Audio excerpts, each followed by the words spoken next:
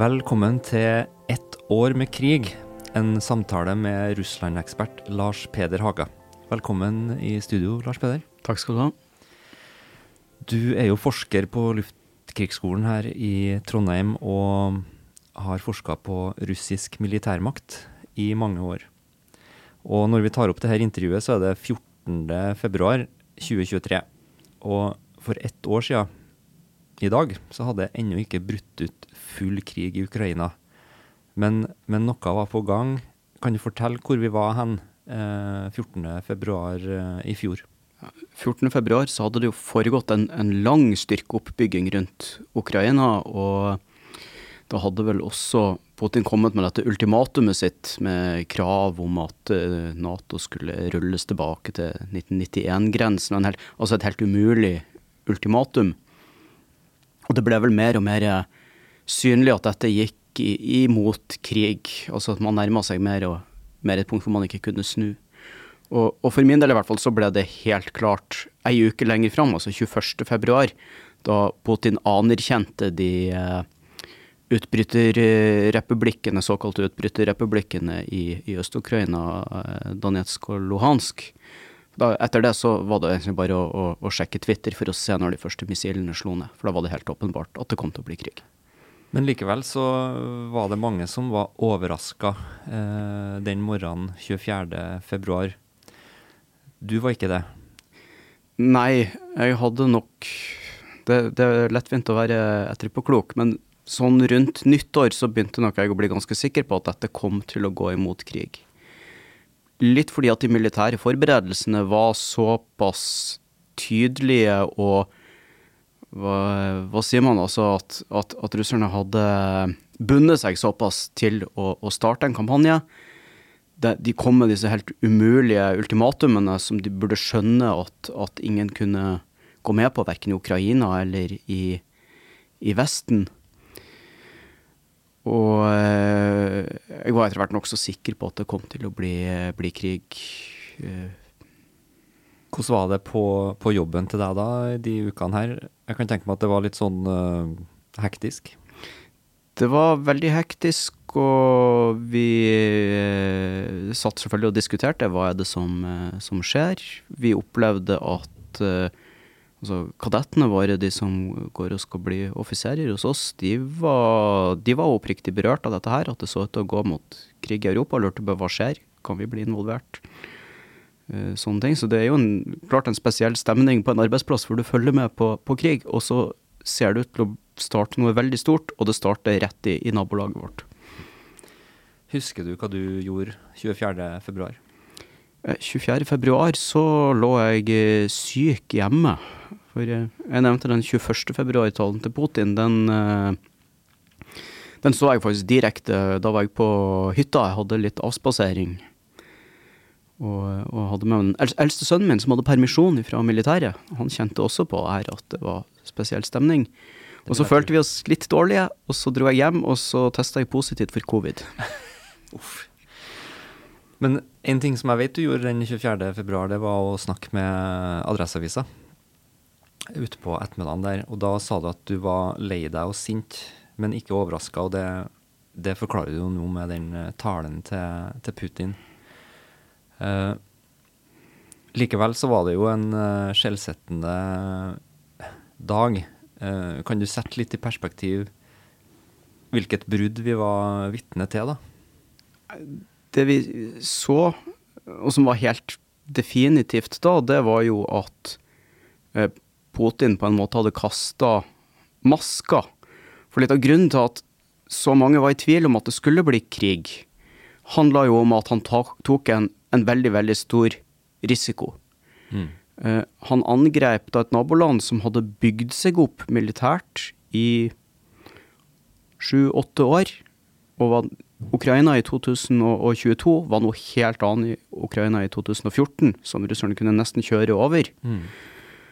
Og han tok en risiko på å bli utsatt for voldsomme sanksjoner og reaksjoner fra Vesten og store deler av verden.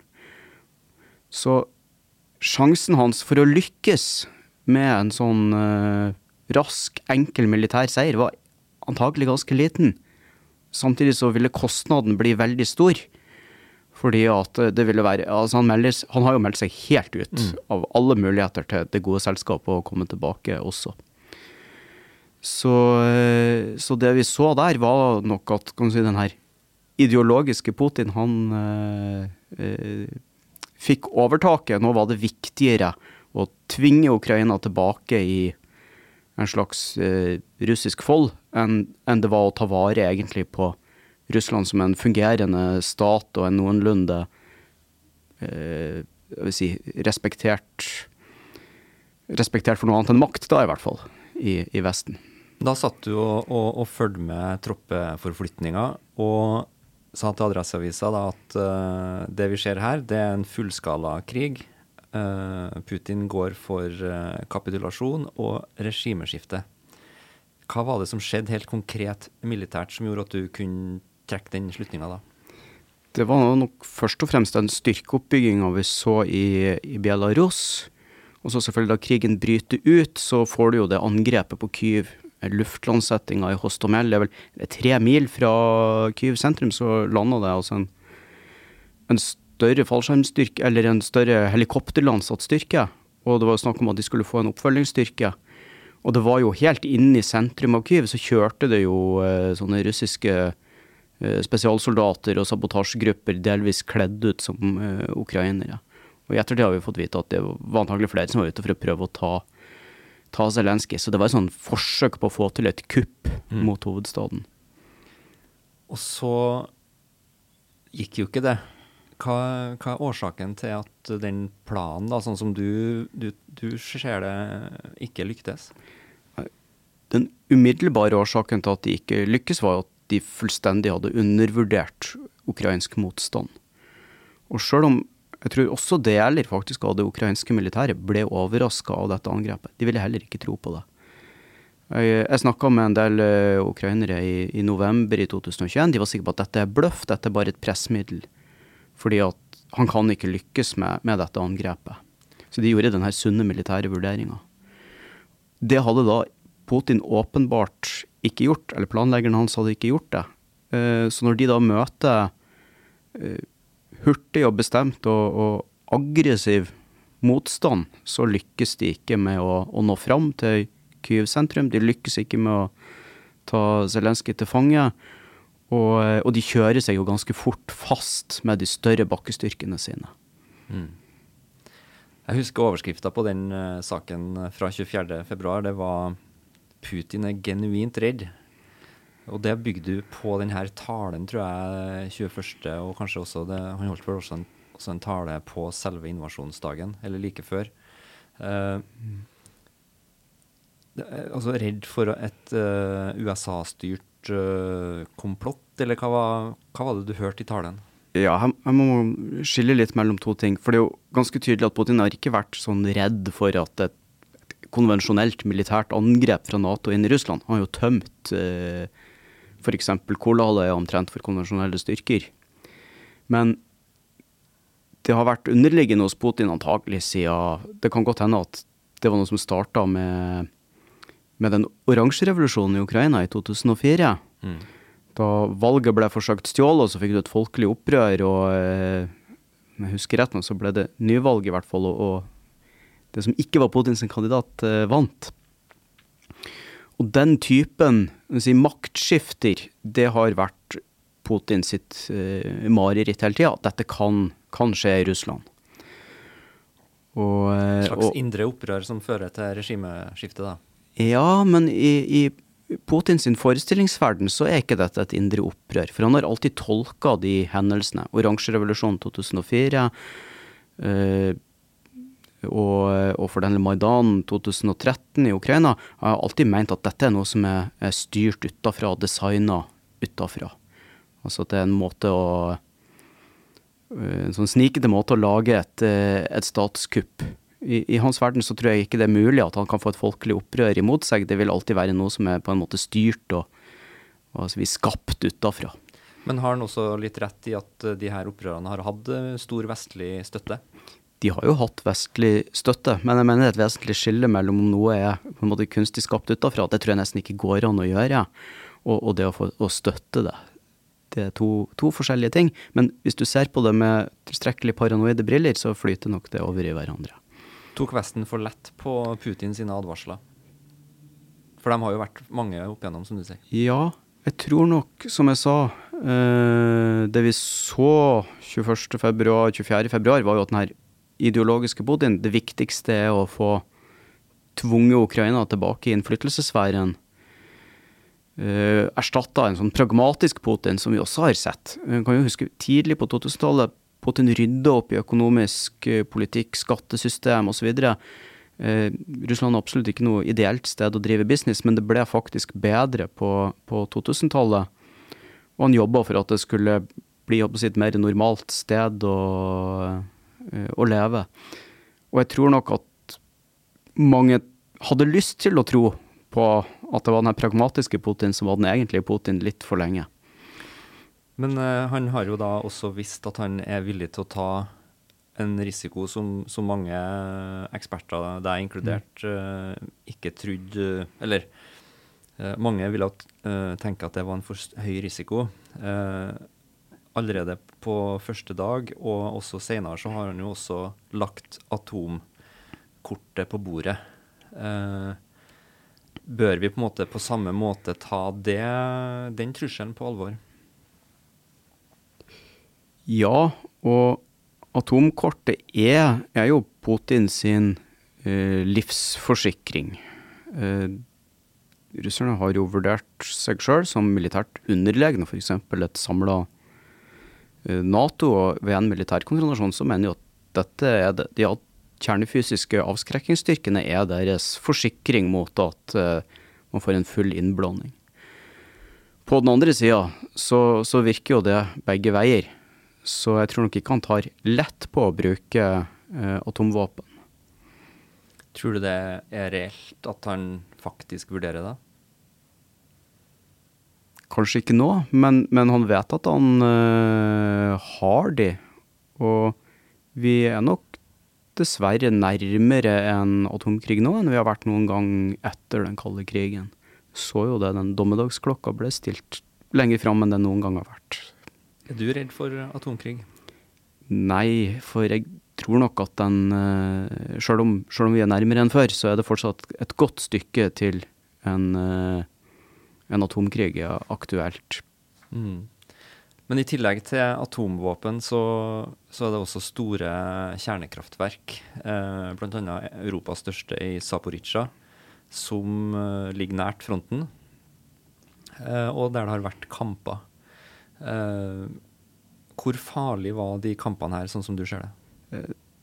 Ja, det husker jeg jo at skjedde, og det var en av de gangene tidlig i krigen at jeg så de her små snuttene som Zelenskyj la ut, og han virket helt stresset ut. Ellers så var han jo fantastisk kald og rolig for det meste. Men akkurat da det var skuddveksling rundt atomkraftverket i Zaporizjzja, da var han ute av balanse. Og det er klart, det er farlig. Så er det sånn at det her atomkraftverket, og nå skulle vi sikkert hatt en atomkraftekspert her, men det er jo ikke et Tsjernobyl-kraftverk. Så du kunne visst nok ikke få den typen brann og forurensning som vi fikk fra Tsjernobyl. Det var ganske solid, så må liksom ha en fulltreffer inne i reaktoren for at det skulle slippe ut radioaktivt materiale.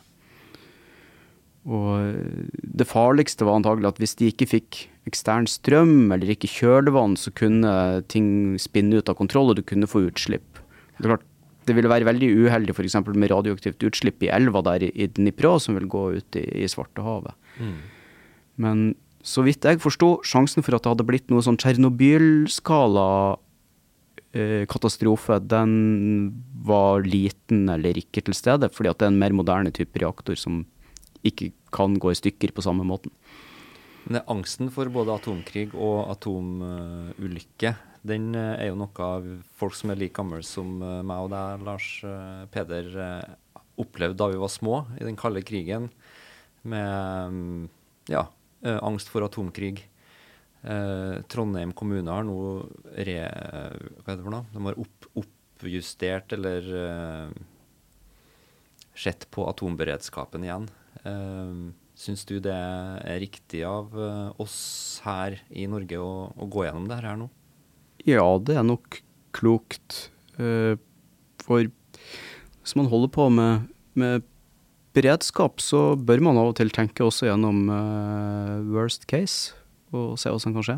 Men jeg er jo enig med det er ganske ubehagelig å være tilbake til ting som jeg trodde, altså da jeg var sånn sent i tenåret, så skulle det jo bare bli bra, og kalde krigen var over for alltid. Og så har vi sett forferdelige bilder komme ut fra de her krigsherja områdene i Ukraina. Jeg husker særlig godt bildene fra Butsja, som er en forstad til Kyiv. Kan du sette oss inn i når i krigsforløpet var det her forferdelige sivile lidelsene kom til uttrykk? Det var vel da Russland trakk seg ut av noen områder de har okkupert på vårparten. Kan du fortelle litt om hvor krigen sto da, og hva de her massakrene kan gjøre med oppfatningen av krigen både i Ukraina og i Russland og i Vesten? Ja, det var jo et vendepunkt. Russerne lyktes ikke med denne kuppplanen sin med et sånn stormløp imot Kyiv på nordfronten, og imot slutten av mars så skjønner man at de vil trekke seg tilbake. Jeg husker ikke eksakt dato, men det var vel i månedsskiftet mars-april, så trakk de seg tilbake i sånn relativt god orden fra Kyiv og Chernihiv og Sumy, de 3 byene i nordlige sentrale Ukraina som var okkupert. Og da oppdaget man jo i Butsja, Irpin og andre steder at der hadde de russiske styrkene, når de var der, så hadde de tatt til fange sivile, torturert de, voldtatt de, myrda de av disiplinen var brutt sammen, de var mistenkte kanskje at de hadde spioner iblant seg. Det finnes jo ikke noe fornuftig unnskyldning for det, men det var jo grusomheter og overgrep imot sivilbefolkningen, i tillegg til plyndring, som vi også så.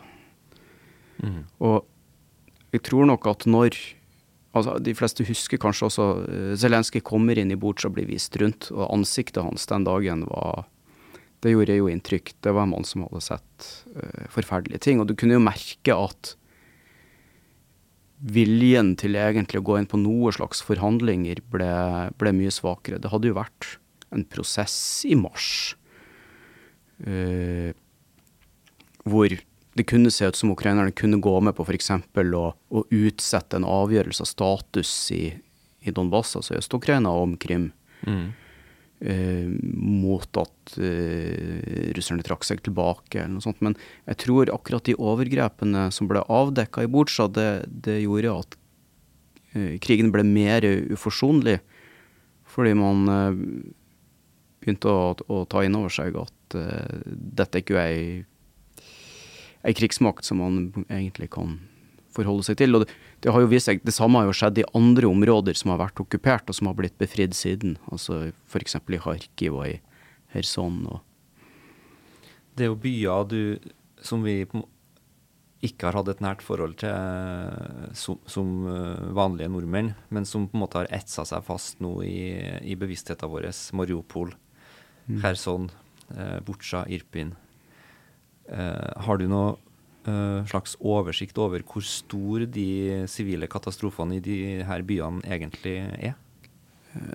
Det er kommet ut noe tall, og det er vel antydet at sivile tap kan være sånn på 10.000-vis. Jeg har ikke sett bekreftet ting. Noen av de byene befinner seg jo på russisk okkupert territorium fortsatt, sånn som Mariupol. Og da er det vanskelig å vite tall. Det man kan tenke på er jo at Mariupol var jo en by sånn cirka på størrelse med Bergen, og som er mer eller mindre jevna med jorda, og den var beleiret, sånn at det ble beleiret ganske fort. For det kan man jo huske på at i sør i Ukraina, der styrkene kom ut fra Krym og fra øst, og der lyktes jo russerne til dels med det stormløpet sitt, så der fikk de veldig fort kontroll over store områder, og de omringet Mariupol. I de første dagene eller ukene av krigen? Ja, i de første ukene av krigen. Og det betyr at det var vanskeligere å flykte da, eller? Det ble vanskeligere å flykte og rekke å komme seg unna. Og Mariupol er jo altså en by på størrelse med Bergen, nesten jevnet med jorda. Vi må anta det tusenvis av sivile døde der. Det er jo vanskelig å gi et eksakt tall. Både russisk og ukrainsk militære opererer med dødstall på sine hver sin side. Og på fiendens side. Hva er det beste kvalifiserte tallet du kan gi? Nei, jeg så nå et veldig forsiktig tall i siste rapporten til etterretningstjenesten som nettopp ble lagt frem, og de snakket om 100 000 døde og sårede russere. Jeg har også sett et ganske mye høyere tall, jeg tror rundt 180 000. Da snakker vi om døde og alvorlig sårede, altså som ikke bare kan komme tilbake i tjeneste. Og så er det sånn tommelfingerregel. Det er mange tommelfingerregler i krig, men en er jo at du har kanskje 3 ganger så mange såra som du har døde. Så hvis vi tar 180 000, så har vi kanskje en 40 000-60 000 døde på russisk side. Det siste tallet ukrainerne kom med var vel en 13 000-14 000 for en stund siden. Antagelig er tallet høyere nå, kanskje 20 000, og i underkant av 100 000 da, døde og såra. Jeg vil tro at forholdstallet mellom døde og såra er forskjellig, fordi ukrainerne har kortere vei til sykehus og til hjelp, og de har nok et bedre sanitetssystem. Vi vet at det russiske militære sanitetssystemet er ikke noe særlig å skryte av. Så på toppen av kanskje 50 000 døde russiske soldater og 20 000 døde ukrainske soldater, så er det også sivile. Har du noe anslag der da? Flere 10 000. Det er et forferdelig dårlig anslag. Og et tragisk anslag. Ja. Du forsker jo på krig. Sånne tall i løpet av 1 år, hvordan er det i historisk sammenheng? Hvis du sammenligner med sånt som første og andre verdenskrig, så er det jo ikke veldig høye tall. Men i en europeisk sammenheng, og hvis vi tenker tida etter den kalde krigen, så er det jo ikke, så er det jo veldig høye tall. Vi har vært litt bortskjemt kanskje med lave tapstall, kanskje spesielt for, siden å si jeg, oss på vestlig side, som har vært så teknologisk og militært overlegen i alle kriger vi har vært inne. Jeg tror det er nok sjokkerende nok å se så store tapstall, for her snakker vi tross alt om 2 militærvesen som teknologisk er omtrent på høyde med hverandre. Det er veldig dødelig og veldig ødeleggende, den typen krig. Hva gjør sånne tapstall med sannsynligheten for forhandling? Sannsynligvis, enn så lenge, så gjør det nok sjansen for at noen vil gå med på et kompromiss, altså sjansen blir mindre for at noen vil gå med på et kompromiss. For man har på en måte offret så mye. Ja. Samtidig så har man ikke mistet nok til å oppleve at det er håpløst. For det er jo forhandlingsløsninger får man som regel når en part regner med at de holder på å begynne å tape, og den andre parten ikke tror at de greier å få de til å tape helt. Vi skal komme tilbake til hva som kan være veier videre i denne krigen, helt mot slutten av samtalen her, Lars Peder. Nå er det jo 1 år siden krigen brøt ut, og da er det litt greit å også kanskje rekapitulere litt for oss selv og for dem som hører på. Kan du gi et kort skisse over de viktigste fasene i krigen gjennom det året? Det kan jeg gjøre. Den første fasen er som vi snakket om, det stormløpet mot Kyiv, og det er egentlig stormløpet gjennom den kyststripa, den landbroa som russerne ville bygge til erobre til Krym. som jo stagnerer ganske fort egentlig allerede i nord, allerede i mars, og de trekker seg tilbake i april, og da sa de jo at nå skal vi fokusere på Donbass, og det er det de gjør. Så hvis det er en til fase i krigen, så er det det vi kan kalle slaget om Donbass. Da har russerne flyttet styrker dit, altså i det østlige Ukraina, de fylkene Donetsk og Luhansk. Og der har de framgang. De har langsom framgang, og det er ikke noe sånn kuppaktig med det. Det handler om å bruke enorme mengder artilleri, og så gnage seg framover. Og de erobrer en del byer. Izium, og i månedsskiftet juni-juli, vel, så gjør egentlig russerne sin siste, sånn, skal vi kalle det, seier når de tar de to byene som heter Lysychansk og Severodonetsk i Donbass. Og i løpet av sommeren og høsten så får vi et nytt vendepunkt.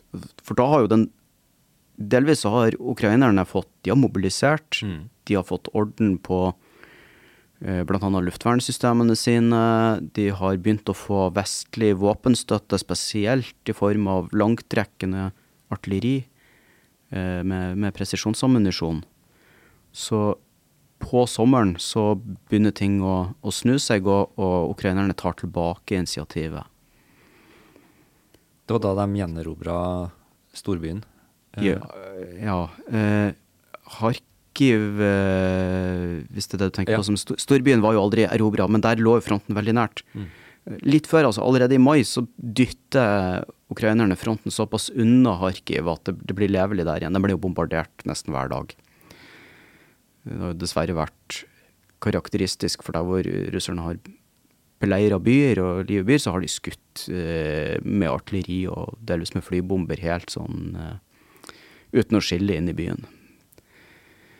Men det ukrainerne gjør da, de bruker dette artilleriet de har fått tilført veldig smart. De angriper kommandoplasser, de angriper logistikk, de angriper ammunisjonslager ikke minst, sånn at de svekker russerne, og de legger press på det egentlig både i nord ved den storbyen Kharkiv, og i sør ved den andre storbyen som heter Kherson, provinshovedstaden som ligger der nede i Sør-Ukraina, ned mot Svartehavet ved utløpet av elva Dnipro.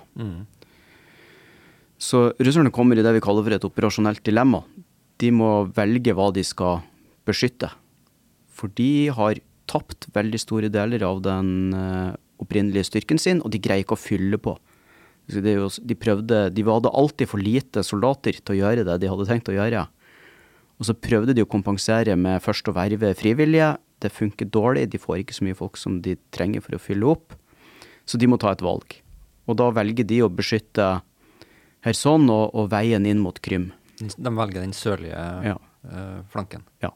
Og så blir den nordlige flanken etterlatt til stort sett sånn tvangsmobiliserte folk fra de her såkalte folkerepublikkene, Donetsk og Luhansk, med lette våpen, dårlig utstyr, dårlig ledelse og antagelig ganske dårlig motivasjon.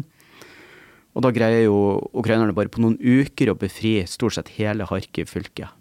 Det er det første store nederlaget som russerne går på i august-september. Så skjer det noe i september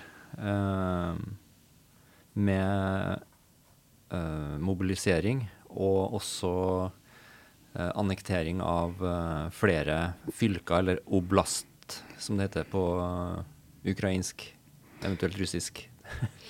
Ja. Jeg tenker på det her rett og slett at man anerkjenner flere fylker da, som selvstendig. Er det det som skjer? Ja. Det er jo etter nederlaget i Kharkiv så ser det ut som det akselererer. For det var snakk om, egentlig helt nesten fra starten av krigen, at det skulle liksom holdes folkeavstemninger i to andre fylker i Kherson og Zaporizjzja om de også skulle bli en del av Russland, også i Donetsk og Luhansk, om de skulle bli tatt opp i den russiske føderasjonen, altså annektert. Og den dataen ble skuvet på hele tida.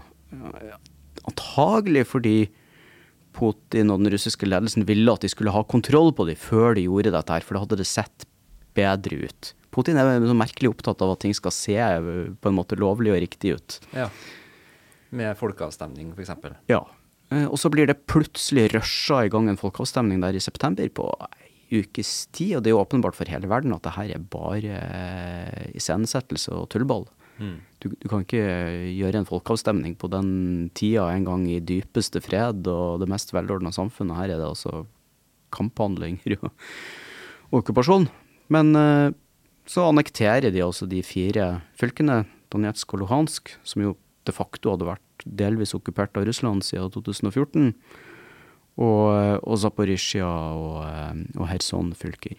Du var ganske bekymret etter det, for det skiftet egentlig. Da kan Putin si at angrep mot den russiske okkupanten er også da et angrep på Russland, fordi at de er inkludert i det russiske riket. Er det som skjer? Jeg har vel egentlig ikke sett så veldig mye konkrete ting som man kunne ha sett for seg, fordi sånn legalt sett da, så kan Putin si at ok, nå er det krig på russisk territorium, da får han lov til å gjøre en del flere ting. Han kan sende soldater i førstegangstjeneste for eksempel inn i krigsområdene, noe de absolutt ikke vil gjøre, for det har vært kjempeupopulært og nærmest tabu i Russland å bruke soldater i førstegangstjeneste. Men han kan da også erklære denne mobiliseringen som han gjør. Hvordan virker den? Ja, det ser jo ut som de har nådd tallene. Planen var å mobilisere 300 000, og det har de nok fått til. Det kunne han blant annet begrunne med at nå er dette en krig om russisk territorium. Det er ikke eller han fortsetter jo å kalle det en spesialoperasjon, en militær spesialoperasjon, det kan vi jo ikke glemme. Han har fortsatt ikke lyst til å kalle det for en krig. Selv ikke nå, etter et år? Selv ikke nå. Han hadde vel glippet og sagt krig en gang, som fikk alle sånne putinologer til å lure på om det var et sånn nytt faseskifte i krigen, men jeg har egentlig ikke sett noe til det. Men å mobilisere 300 000 mann, de skal da selvfølgelig trenes opp, de skal utstyres, det er krevende. Det er også upopulært i Russland, så du fikk jo en andre sånn flyktningebølge ut av Russland med flere 100 000, først og fremst menn som stikker av, fordi de ikke vil være med på denne krigen her. Og det er sånn som ikke ser bra ut, vil jeg tro, fra Putins side. Nei, det er jo et signal til han om at han har det han ville tenke på som indre fiender, eller folk som ikke er tilstrekkelig lojale imot han, at de rømmer sin vei. Enn den her Wagner-gruppa da, når kommer den inn i soga her? Wagner-gruppa er jo en konstruksjon som har eksistert en stund, og som russerne har lent seg på i Syria i krigen der, fra litt usikker på om det var 2015 allerede, litt utover, og delvis andre steder i verden, i Afrika og sånt, som jo er en slags privat militært selskap, leiesoldatfirma. Men det er en veldig rar greie i Russland, for i prinsippet er leiesoldatvirksomhet forbudt. Og de opererer jo i skyggene egentlig helt til i høst. Da står han plutselig fram, han som heter Evgenij Prigozjin, som eier og drifter den, og kjører på. Kjempestor medieprofil og framstår som en slags sånn streng, men rettferdig krigsherre som sørger for pensjoner for de soldatene som har fått armer og bein sprengt av, og så får han knust skallen på de som deserterer. Ja. Blir den så viktig for Putin at Putin ikke tar en konfrontasjon med den da, eller? Akkurat nå ser det jo ut som Putin kanskje er i ferd med å ta en konfrontasjon med han. Eller i hvert fall at noen av Putins sine nærmeste medarbeidere, Sergej Shoigu og Valerij Gerasimov, altså forsvarsminister og forsvarssjef, han er vel mest sammenlignbar sjef for generalstaben, driver nå og presser Prigozjin litt i siden. De synes nok han har begynt å ta for mye plass, og kanskje tilegne seg for mye makt. Så siste nå var at de skulle slutte å rekruttere i fengsler. For det er jo det som skjer også på høsten, er at Wagner begynner å rekruttere fanger i russiske fengsler til fronten og bruke de. Da begynner vi å nærme oss situasjonen i dag. Da. Hvordan fase er krigen i akkurat nå? Ja, vi stoppet vel på høsten med frigjøring av Kharkiv. Etter det så legger jo ukrainerne alt presset inn i Kherson fylke på den nordvestlige bredden av Dnipro. Og der blir jo situasjonen for de russiske styrkene uholdbar. De har også en kjempestor brei elv mot ryggen. Ukrainerne har våpensystemer som gjør at de kan ødelegge broen og ødelegge all etterforsyning, så de kan egentlig ikke bli stående. Da, for det første så peker jo Putin på en ny sånn øverstkommanderende for hele operasjonen, han Sergej Surovikin. Han ser jo som en bondskurk, så det var veldig mye sånn, ble kalt for general Armageddon og forskjellig rart. Men hans jobb ble jo faktisk å si at nå må vi trekke oss tilbake for å ta vare på våre egne styrker. Så da trekker de seg tilbake fra den bredden, og så befrir Ukraina det. Og etter det så har det egentlig ikke vært noen store substansielle endringer i hvor frontlinjene går. Det er noen kilometer hit og dit. Ja. Men oftere og oftere luftangrep mot sånn energiforsyning og sånne ting? Ja. I oktober, og det skjer nok i parallell med tilbaketrekninga fra Kherson, så starter jo Russland en kampanje hvor de bruker kryssermissiler, og etter hvert de her iranske, vi kaller det for selvmordsdroner. Det er et dumt navn, for de kan jo ikke dø. Men enveis angrepsdroner, jeg synes de er mest sammenlignbare med fattigmanns kryssermissiler. De flyr i en vei og treffer et forhåndsprogrammert mål. Ja. Og de angriper kraftforsyning. Og det er ganske åpenbart at her prøver man seg på en sånn utpressingstaktikk. Det gikk en del inn i mer tilsynelatende tilfeldige mål, i kanskje spesielt Kyiv, sivile mål. Så man gjør en sånn utpressingstaktikk. De vil gjøre det utrygt og ubehagelig og kaldt å være for nå er det vinter også. Sivil i Ukraina. Og de kutta ned på gasstilførsel til Europa, og planen var nok åpenbart at de ville at den ukrainske sivilbefolkningen skulle ha det så vondt, at de skulle liksom gå og kreve av Zelenskyj at han skulle gå til forhandlinger, og så skulle man gjøre så dyrt med gass i Europa at europeerne skulle liksom legge press på sine myndigheter, og de skulle igjen legge press på Zelenskyj. Man må huske på at for Putin så vil Zelenskyj gjøre det som tyskerne, britene og amerikanerne sier til han. Putin tror ikke at Zelenskyj bestemmer noe selv. Og den her, la oss kalle det storpolitiske spillet da, som foregår, der er jo også Norge involvert, og sjokket i februar i fjor var jo såpass stort at Norge endret på gamle prinsipper. Hva er den største endringen for Norge da, for å ta den samtalen her hjem? Militært sett, om du ser før og etter 24. februar? Det store sånn sikkerhetspolitiske endringer er jo mot sommeren så blir man villig til å gi våpenhjelp til land som er i krig. Det er jo noe som man har holdt veldig igjen på tidligere. Så Norge har jo vi har levert artilleri, vi har levert luftvernsystemer, vi har levert ammunisjon. Vi leverte jo allerede ganske tidlig på våren panservernsystemer og en del noen sånne lette luftvernsystemer. Og nå ble det jo nettopp, det var vel i dag, annonsert at man skulle levere også stridsvogner. Og stridsvogner har vært en sånn vanskelig ting. Det har jo vært en løpende diskusjon. Hva slags våpen kan vi gi til Ukraina uten at det lager en eskaleringsfare? Ja, og den linja har på en måte flyttet seg hele tiden. Gjør alt det her som vi har bidratt med, gjør det oss til en deltaker i krigen? Sett fra Moskva så gjør det oss nok til en tydeligere part i krigen. Men som jeg sa, altså fra Putins sitt synsvinkel så var jo allerede Ukraina blitt en slags sånn vestlig marionettestat. Det er det han sier i denne talen sin den 21. februar i fjor. Sommeren allerede i 21 så publiserte han jo sånn essay som alt for få mennesker faktisk leste, hvor han egentlig skrev at Ukraina har blitt sånn overtatt av ytre krefter og manipulert til å være et anti-Russland. Så jeg tror kanskje fra russisk side så forteller ikke det noe om at vi har skiftet side. Det er mer sånn at man har tatt av hanskene og ikke gidder å skjule ting lenger. Ja, bekreftet noe de har mistenkt hele tiden.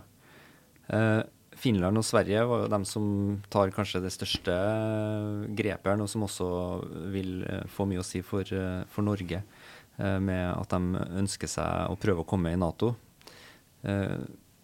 Hva gjør det med Trøndelag sin strategiske posisjon hvis når Finland og Sverige blir med i NATO?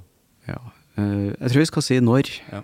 Det vel sånn at Erdogan skal melke denne saken for det er verdt, og så får de nok bli med etter hvert. Tror du det skjer i 2023? Ja, det er nok sannsynlig. Vi får se. Det er jo en kjempeomveltning. Altså at Norge begynner å levere litt våpen til land i krig er en mye mindre omveltning enn at Finland og Sverige, som inntil ganske nylig hadde egentlig stort målbart i hvert fall flertall imot å bli med i NATO, plutselig nå snur stemningen helt, og så sender man medlemskapssøknad. Og det betyr jo at for eksempel norsk forsvarsplanlegging får helt andre forutsetninger når vi kan begynne å tenke på at svensk, finsk territorium og luftrom og den Brakkvannssjøen imellom der er blitt en del av et felles operasjonsområde som vi kan tenke på å kunne bruke. Mange mener jo at vi blir styrket av det, da. At man kan planlegge forsvaret over landegrensene mer sømløst. Samtidig så får vi jo en østflanke som er mye nærmere stridens kjerne, og forsvarssjefen pekte på blant annet Trondheimsfjorden som en naturlig sånn NATO-havn for å sende inn alliert materiale og krefter. Har Trøndelag kommet nærmere krigen? Det har i hvert fall blitt en mye tydeligere rolle.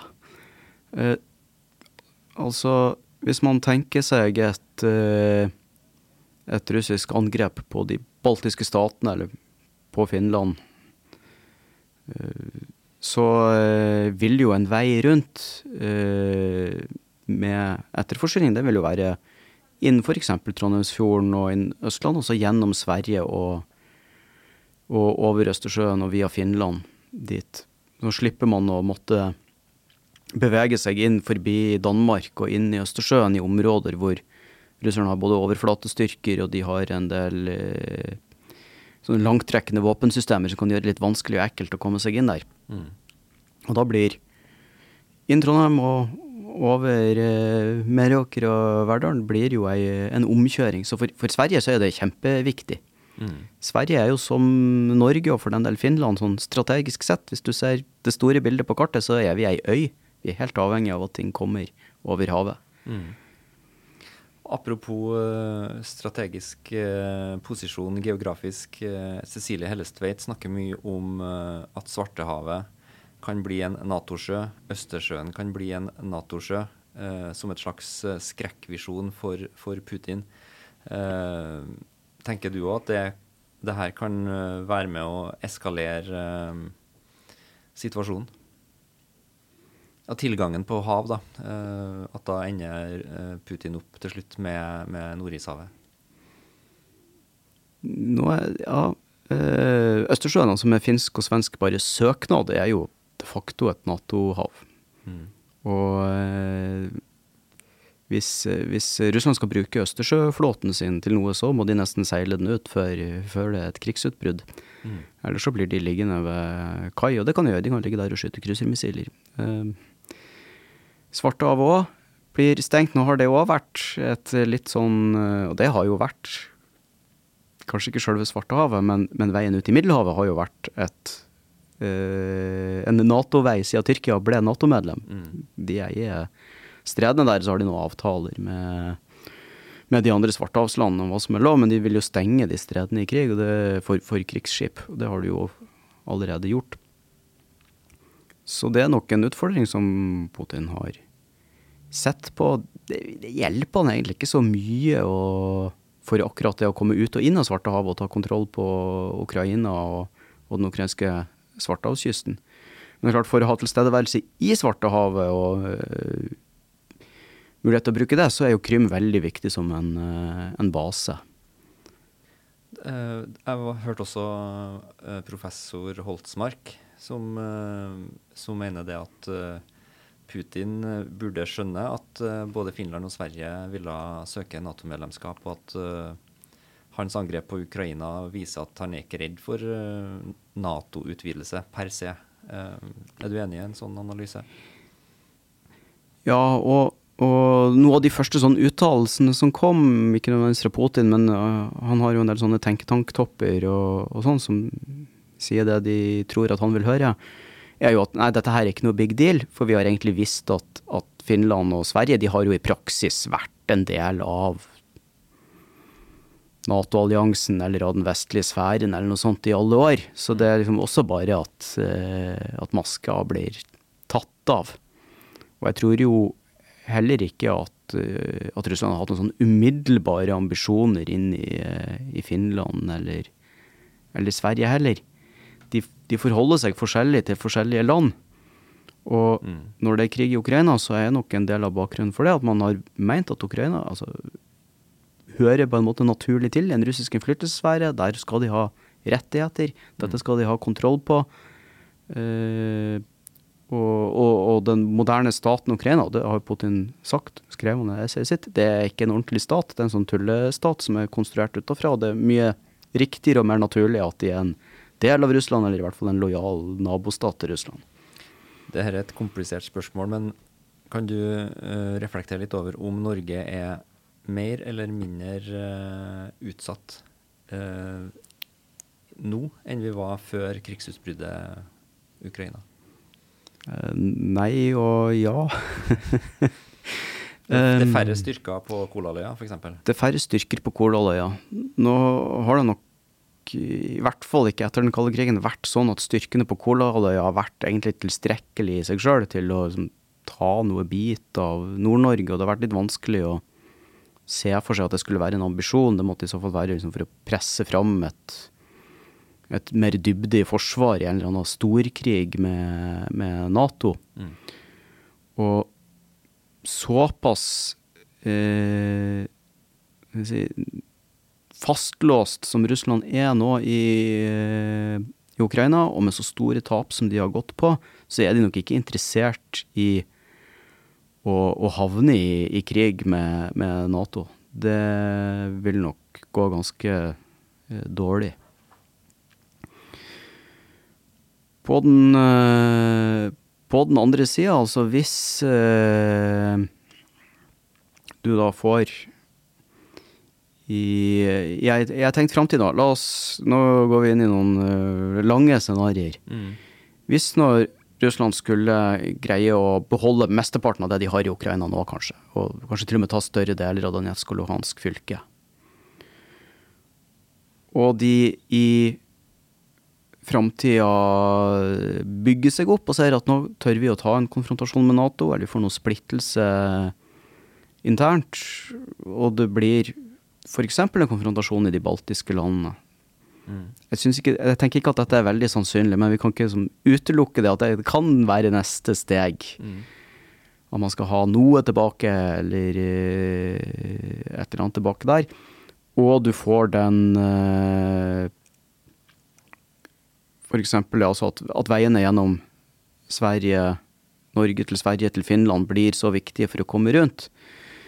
Da vil jo Norge være i den stillingen litt som de vestlige delene av Ukraina nå, som blir angrepet med kryssermissiler, som blir angrepet med selvmordsdroner delvis for å prøve å stoppe våpenforsyninger. Det greier ikke russerne, for de har for dårlige målfatningssystemer til det. Men at man kan tenke seg en sånn presskampanje for at vi skal gi oss og ikke sende ting over. Men da vi over i et verdenskrigsscenario? Da vi jo egentlig inne i en full krig mellom NATO og Russland, og da vi i hvert fall veldig nært et verdenskrigsscenario.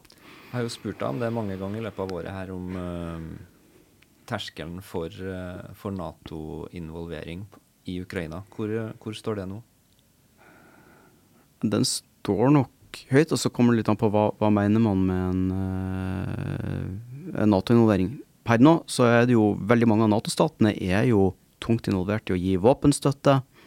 Sannsynligvis er det en del NATO-stater som også gir etterretningsstøtte. Det vet vi ikke noe om, får vi sikkert aldri vite noe om heller, men det er ikke helt urimelig. Vi vet jo at det er masse NATO-stater som gir opptrening. Nå trenes det jo opp. Norske befal er jo med å trene opp ukrainske soldater i Storbritannia i massevis. Så det man må skille mellom NATO og NATO-statene. Ja. Enkeltstater kan jo gjøre ganske mye. Men hvis du tenker på terskelen for at en NATO-stat skal bruke styrker inne i selve Ukraina, flystyrker eller bakkstyrker, den tror jeg fortsatt er ganske høy. Så lenge ukrainerne har vist seg å bruke de våpnene de får så godt som de gjør, og at de har nok personell, og det ser det ut som de greier å få til, så tror jeg nok at de fleste NATO-stater vil avholde seg fra å gripe inn, for da vil man si at det vil nok føre til en spredning av krigen. Da vil vi kanskje få russiske angrep inn på NATO-territorium. Det vil være en veldig sånn skummel vei med tanke på eskalering. Nå er vi jo inn allerede på fremtiden. Jeg har litt lyst til at du skal tenke litt høyt for oss. På den ene siden så hører vi at det ventes en russisk storoffensiv. Er den i gang, og hva kan den eventuelt være? Det er ganske mye som tyder på at den allerede er i gang. Vi snakker om mobiliseringen i høst, 300 000 mann. Så er litt forskjellige tall, mellom en tredjedel og en firedel ble bare sendt rett i skyttergravene for å fylle opp fronten og gjøre det umulig for ukrainerne å få til noe gjennombrudd. Og så har de resterende har blitt satt sammen i avdelinger, de har blitt trent. Man har antagelig tatt ut utstyr fra lager og sånt, og utstyrt de med. Og så har det nå, og kanskje den siste uka, vært angrep. Det er mer enn en uke siden. Så var det noe som lignet på en russisk offensiv nede i Zaporizjzja. Litt øst for det atomkraftverket vi har snakket om, der hvor denne her store elva gjør en knekk, hvor fronten på en måte går bort fra elva. Der prøvde de å angripe nordover. Det gikk ikke særlig bra. Så har det, jeg husker ikke hvor lenge det har vært, men de har jo kjempelenge, alle har hørt om en byen som heter Bakhmut, en ikke veldig stor by etter ukrainsk målestokk, hvor russerne har prøvd å ta i månedsvis nye angrep. Og der har de jo også blitt mer intenst de siste ukene med nye angrep og nye styrker. Og et par andre steder på den fronten. Så det ser ut som den russiske offensiven er i gang, men de greier ikke å komme noe vei, for de har antagelig ikke samlet nok styrker. Det kan hende at også russerne sliter med å få nok artilleriammunisjon. Enten at de har forbrukt så mye, eller at de ikke greier å etterforsyne, fordi de har begynt å trekke ammunisjonslagrene bakover fra fronten, så ikke de skulle bli ødelagt, sånn som de ble i sommer og høst. Og da er det vanskelig å få etterforsynt. Hva tror du de vil oppnå med en ny offensiv? Jeg mener ganske åpenbart at offensiven er å prøve å få tatt kontroll på hele Donetsk-fylket. De har så å si kontroll på hele Luhansk-fylket, og så mangler de et stort stykke av Donetsk, blant annet 2 sånne store og litt symboltunge byer som heter Kramatorsk og Slavjansk. Og denne byen Bakhmut er et punkt på veien mot Slavjansk og Kramatorsk. Og Putin har jo sagt, han sa det da krigen startet, målet er å, som han kalte det, befri Donetsk fylke. Og jeg tror at her er det harde politiske føringer. Her sitter Putin i møtene, peker med hele hånden og sier at dere skal ta Donetsk fylke. Dere må befri Donetsk fylke, vil han si. Men de 2 andre fylkene på vei sørover mot Krym, da, er det også målsetningen å ha dem på russiske hender i alle fall, i et sånt eventuelt sluttscenario? Det er nok ønske. Og det kommer vel nettopp en sak her hvor skal vi komme ut med det, at planen allerede i 2014 var å ta hele Luhansk, Donetsk, Zaporizjzja og Kherson, og gjerne Kharkiv også. Og det husker jeg jo, i 2014 så var det jo sånne tendenser til sånn separatist forsøk på separatistkupp i Kharkiv og i Zaporizjzja, men de mislyktes. De greide rett og slett ikke å få nok støtte, og på det tidspunktet så var ikke Russland villig til å sette nok åpenlys makt bak, eller kanskje de ikke hadde kapasitet til det. Det er jo politiske diskusjoner egentlig både i Norge og i Europa nå på hvor lenge skal krigen vare kontra forhandling.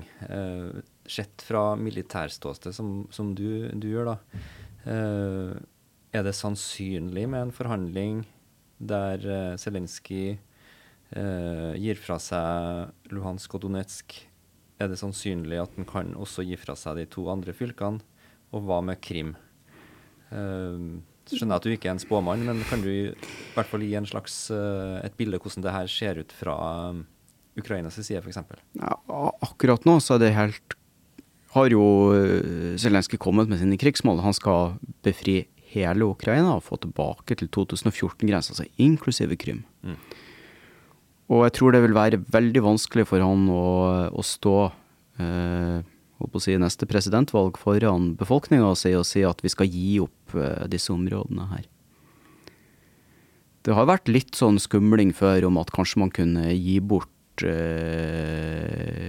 deler av Donbass for eksempel. Så det har vært områder som har vært litt utenfor, kanskje var bare et problem, bli kvitt det. Eller at man i hvert fall unngikk krig med det som ble kalt for en sånn tysk løsning, altså at man anerkjente de facto at Krym, Donetsk, Luhansk, eller de delene som var okkupert da. I 2014? Som ble okkupert i 2014, at de kunne man bare sånn, på en måte anerkjenne at ok, disse er utenfor. Også så skrive inn i grunnloven at de kan komme tilbake når som helst, sånn som den vesttyske grunnloven var da man hadde 2 Tyskland, og så kunne man nesten bare vri på noen konstitusjonelle brytere, og så ta Øst-Tyskland tilbake igjen. Samtidig så hadde man en slags stabilisert forhold og forholdt seg til hverandre de facto som man var stater, selv om Vest-Tyskland vel det jure aldri anerkjente Øst-Tyskland som en stat. Men nå har det også Ukraina fått mye våpen, det er investert mye på at de skal vinne denne krigen. For å snu på perspektivet, kan du se for deg at Putin gir opp prosjekt Ukraina? Det som er litt guffent er jo det er jo 2 ting. Jeg tror ikke Putin kommer til å gi opp noe. Altså nå har han annektert de her fylkene, så fra hans synspunkt så er jo disse nå legalt sett deler av den russiske føderasjonen. Og det er ikke noe han vil gi opp med det første. På den andre siden så kan man nå tenke seg at dette her er et grep for å holde den konflikten varm, selv om det skulle bli en våpenstillstand hvor bare deler av Kherson og Zaporizjzja er okkupert av russiske styrker, så vil det på en måte alltid ligge der, og han vil alltid kunne sånn, mobilisere seg.